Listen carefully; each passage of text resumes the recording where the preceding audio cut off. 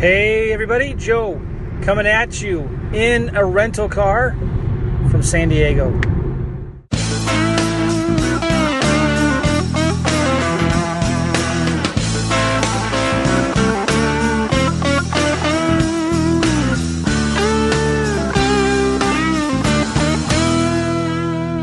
Hope you guys are doing well. This is another episode of REI in your car, rental car time. And I'm actually in San Diego heading to a mastermind, which is awesome. I love getting to hang out with like-minded investors who are crushing it in real estate. These guys are awesome. I consider them friends. A lot of them do way more deals than I do. A lot of them are smarter than I am. You know what they say, if you're in a room where you're the smartest one in the room, you're in the wrong room. I'd encourage all of you guys. I've talked about masterminds before. I started in my own mastermind in St. Louis of local wholesalers, which has been awesome. And I also belong to a couple other masterminds that are real estate related or internet marketing related. And I always walk away with such incredible value, just like one little gold nugget that if I had applied in my business could make a huge impact. And I also get to share and help other people in their business. I've made some really good friends. Sometimes, it gets lonely in your entrepreneur world, right? It's hard to find people who get what you're doing. And that's why I love going to masterminds. And it's an excuse to come down to San Diego. My mom still lives here. This is where I was raised. I love San Diego. I don't call it home because I haven't lived here in such a long time. But I was raised here in San Diego, and when people ask me where I'm from, I tell them San Diego. And then they get this look like, where do you live now? Why do you live in St. Louis? It's funny, in my junior year in high school, I moved from San Diego to Des Moines, Iowa. My parents split up, and I decided to live with my dad. And so I had to move to Iowa. It was a rough time, and it was a good decision. Who knows where I would have been if I stayed in San Diego, but I needed new friends, That time in your life, man, it makes me nervous thinking of my boys, my daughters. Teenager years are the toughest, I just hope it's not that hard for them. Even families that have good, solid marriages, it's still tough for teenagers. Anyway, so I have a lot of memories here in San Diego. Hold on a second here. So, still trying to figure this rental car out. I have a Chrysler 200 in case anybody is concerned. It's a nice car. Of course, the rental cars, they don't give you any of the upgrades in the rental car. So this is I still had to reach underneath the seat to grab the bar to pull it forward. Anyway, so what I wanted to talk about, I got a podcast feedback text from a nice guy named Zach from Miami. Zach sent me a text, or was it a voicemail? Zach, I'm sorry if I don't remember. I wrote it down. Maybe it was a voicemail. Yes, it was a voicemail.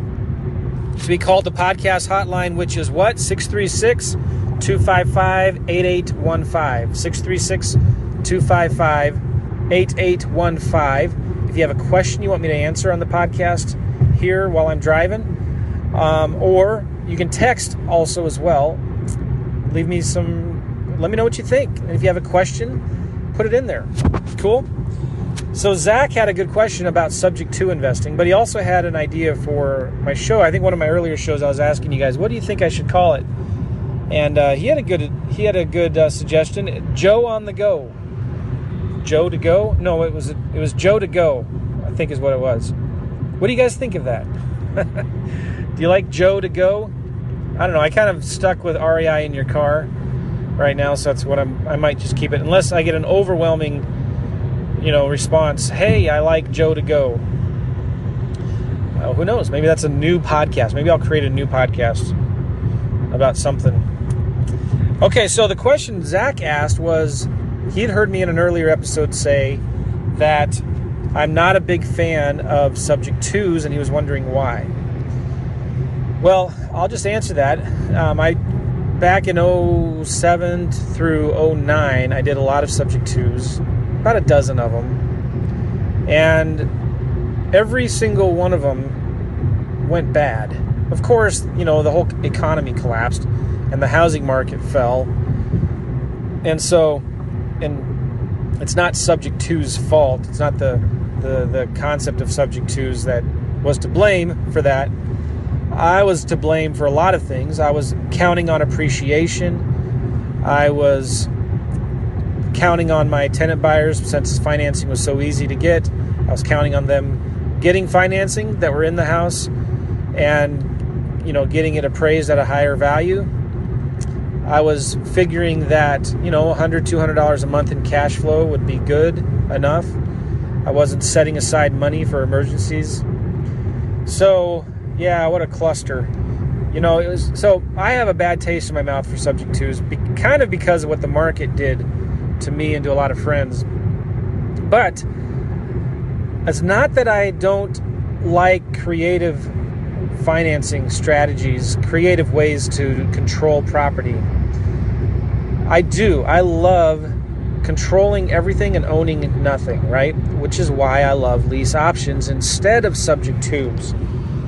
Options, I feel, in my opinion, and this isn't gospel. I don't want to argue about this with anybody because I think there is still a time and a place for subject twos. But for me, subject twos connotes too much ownership.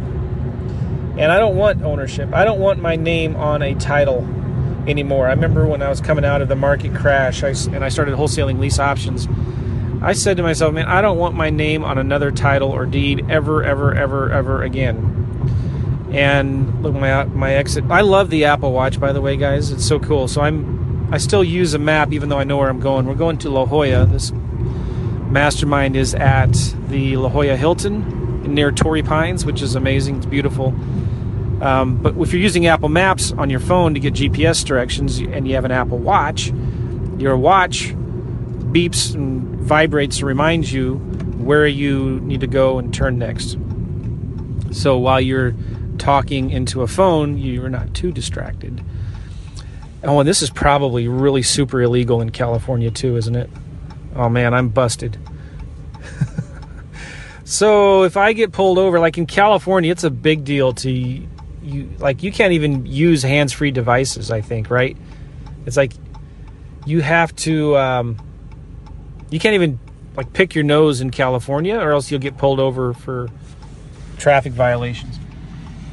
So I'm just going to hold my phone down here so nobody can see it because I'm at an intersection here. There's cops everywhere, I'm sure. Oh, anyway, so I like lease options. I like lease options a lot. And the whole thing of control without ownership is so important. You can control a ton of property without owning any of it. And that's why I love lease options. So, if I had a choice between tying up a property as a long-term lease option or taking over the mortgage, I would prefer the lease option. It's an option. It's more flexible. You still get the same control without the ownership. You can still make the same amount of money. The only real difference is you don't get the deed, right? Which means you can't borrow private money on the deal, which I don't think you should anyway.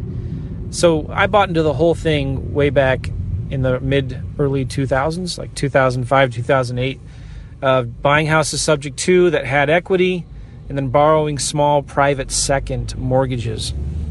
And yeah, what a cluster that was when the market collapsed and everything's upside down and I owe these private lenders a bunch of money and they want their money back. And I won't mention who the guru's course was, but I bought a course, a couple of them that talked about borrowing your profits early. And that is straight from the pit of hell. That's like the stupidest, dumbest idea ever. Don't ever borrow your profits early. Never. So anyway, I had some courses at the time that taught you how to do that. And every time I did that, I never defaulted on any of my private lenders. So I won't go into all the details with those homes, but I never missed a mortgage payment. Never missed a mortgage payment on any of the subject to homes that I had, and I never missed a payment to a private lender. I paid them all back. In fact, some of them I'm still paying back. Yeah, it was bad. So, however, I did, because I had so many subject to mortgages, and I was responsible for making the mortgage payment. So the way subject to works is you take over someone else's mortgage, right? And if you miss their mortgage payment, that seller is going to get a 30-day late on their credit report, right? And so all of a sudden, the market was falling apart, and I'm always like paying that mortgage on day 29 and 23 hours and 59 minutes. Like, I'm paying all these mortgages at the last minute. And the sellers are getting stressed out because they're getting late notifications. Now, they never got a 30-day late, but they're getting calls from the bank. Why haven't you made your payment yet? And I'm freaking out, and I'm robbing Peter to pay Paul to pay all these mortgages because I have all these vacancies. And man, it came to a point where I needed somebody to in these houses so bad, I would just take the first person that could fog a mirror, and then I wasn't pre-screening them well enough, and then consequently I was just getting really bad tenants in there who would only pay for a few months, and it's just a downward death spiral. So I had all these bad subject twos. And consequently, I had to make those mortgage payments, and I would start missing my own home's mortgage payment. Now, looking back, I probably should have just gotten out of those subject twos a lot sooner than I did, but I didn't know what to do, man. I was somewhere in between just being stuck and paralyzed in fear and digging my head in the sand, and it was horrible. So, eventually, I did just deed all the properties back to the owners. I told them, listen, I can't make one more payment. Now they all had tenants in them. And so I paid they all had tenants in them. So when I deeded the houses back to the owners, they understood. None of them were mad or anything. I said, here's a tenant. I can't make next payment. And so I also let them have the next month's rent, So bottom line is all those deals went bad. And I went back to my roots because I kind of got started with lease options when I first got into real estate. And I realized the wisdom of what I was learning and what I was doing with lease options, because lease options, again, allow you to control property without owning it. And so when you're in a lease option deal, it's just a lot easier to get out of it if the deal goes bad, okay? It's just an option. So it's a lot easier to get out. I also don't like the idea of taking responsibility of someone else's mortgage payment. And also, it raises a ton of red flags, right? So, just think about it. If you're talking to a seller about taking their house over subject to, and honestly ask yourself, if that seller were to ask their attorney, should you do this? Should you sign over the deed to this stranger, this investor? What do you think their attorney would say? 9 times out of 9, that attorney's going to say, no, don't do it. It's not a good idea, right? So with a lease option, it's just easier to sell to the seller. I don't have to answer any of these questions about why are you going to take over my deed? Why don't you just buy it? What if you miss a mortgage payment? I don't have to answer any of those questions. It's just, hey, can I lease your property for a few years and then buy it? It's a lot easier to sell. It raises a lot fewer red flags. You don't have to worry about the due on sale police. You don't have to worry about anything that happens if that goes on. There was also a time, too, when I was getting threatening letters from sellers' attorneys threatening to sue me for mortgage fraud, because I had done something illegal to the mortgage contract. So if you did look at the mortgage contracts, the banks could theoretically or technically call the loan due when the deed is assigned over. So anyway, my bottom line, I think there are times for subject twos, maybe specifically when it's a short-term rehab. Like if there's a house that needs a lot of work, you can maybe take it over sub 2 for a few months while you're rehabbing the house, and then turn around and sell it. That's a creative financing strategy. Although I could argue you could do the same thing with a lease option. Just get an option to buy it and lease it from the seller. And if you're worried about whether the mortgage payments are going to be paid or not, well, that's fine. Just send your lease payment to the bank or use a third-party escrow service. And you should never be borrowing private money on a deal as a second mortgage. That's my other opinion. Don't ever borrow your profits early, which you can't do that. You can't do those things if you're doing a lease option. Does that make sense? So lease options, control everything, own nothing. And that's why I don't like subject twos. Now, I'd be curious to know what you guys think about that. So if you are wanting to leave a comment or a review, just go to 636, call or text this number, 636-255-8815, 636-255-8815. And listen, guys, if you are interested in talking with me and getting some help, getting some coaching, just go to joemccall.com/coaching, joemccall.com/coaching. And I'm out of here. This weather in San Diego is gorgeous. I'm looking out the window here to Torrey Pines Golf Course with the ocean right behind it. It's beautiful here. So I'll see you guys. Take care.